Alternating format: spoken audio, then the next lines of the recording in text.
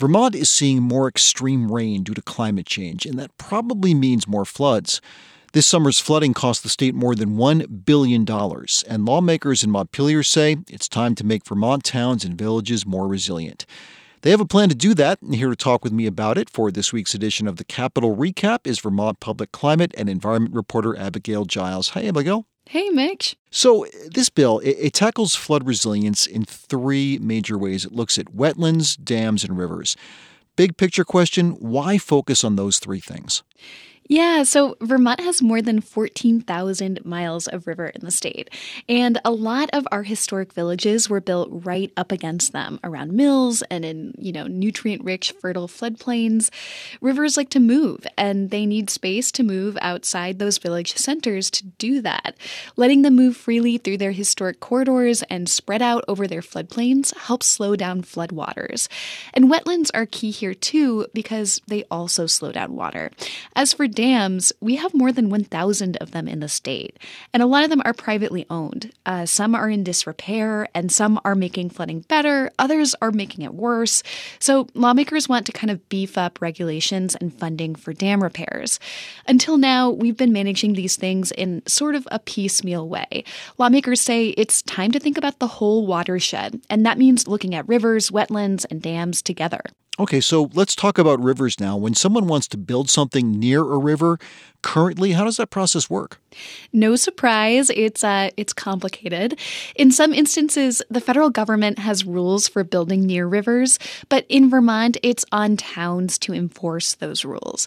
And all this means there are some big gaps. This bill looks at two ways that rivers move. One is by spilling their banks into their floodplain. The federal government has historically regulated this and says buildings in these places have to be built to withstand this kind of inundation flooding. Now, there's another kind of flooding, which is when the river moves.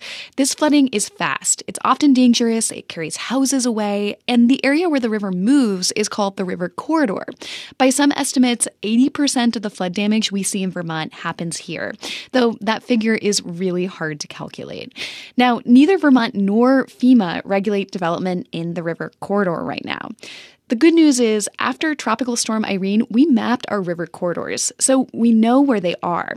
And a very small number of towns in the state have voluntarily adopted programs to permit and regulate new development in these places, though doing so can be difficult politically if towns have limited staff. This is a state where we have volunteer zoning administrators.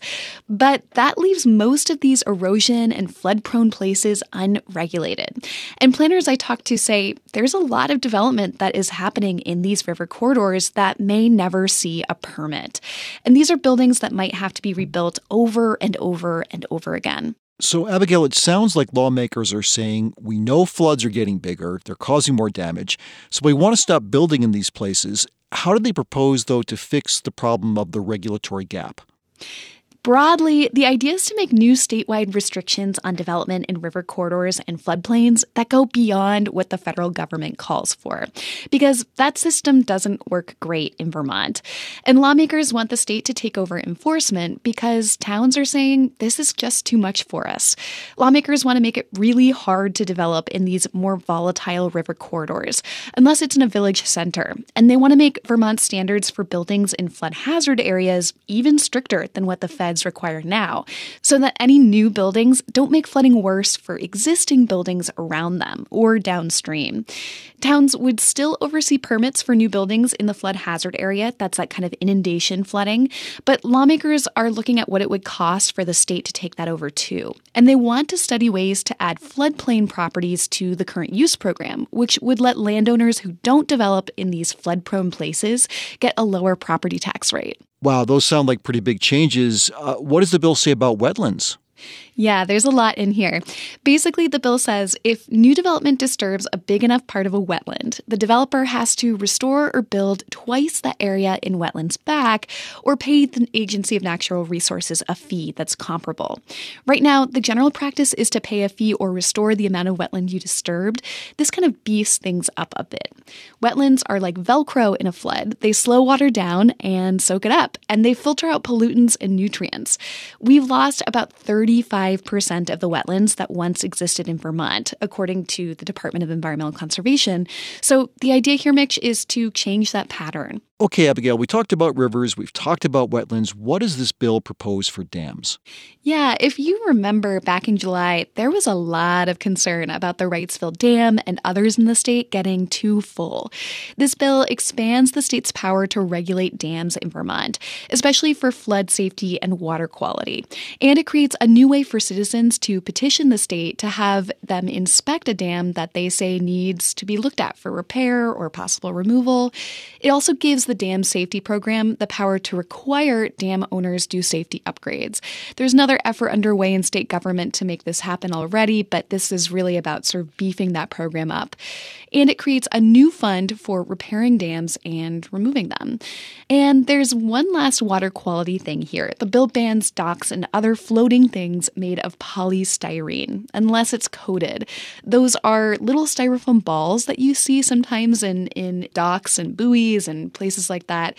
They can break off and turn into microplastics, which are bad for aquatic ecosystems.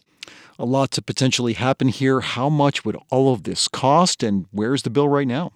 Right now, the bill carries a roughly $5 million price tag, with more money needed in the future to keep these programs rolling. That includes 18 new staff, and Governor Scott says he has some significant concerns with the bill, especially around cost. Natural Resources Secretary Julie Moore says she supports the principle behind the bill. It's just that A&R is really strapped right now for resources because of how many new things they're working on, largely to respond to climate change. When push comes to shove, she says better regulating development in floodplains and river corridors should be the top priority here.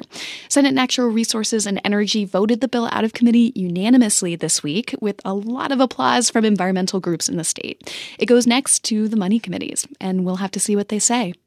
That was Vermont Public Climate and Environment reporter Abigail Giles breaking down a flood resiliency bill for this week's edition of the Capitol Recap.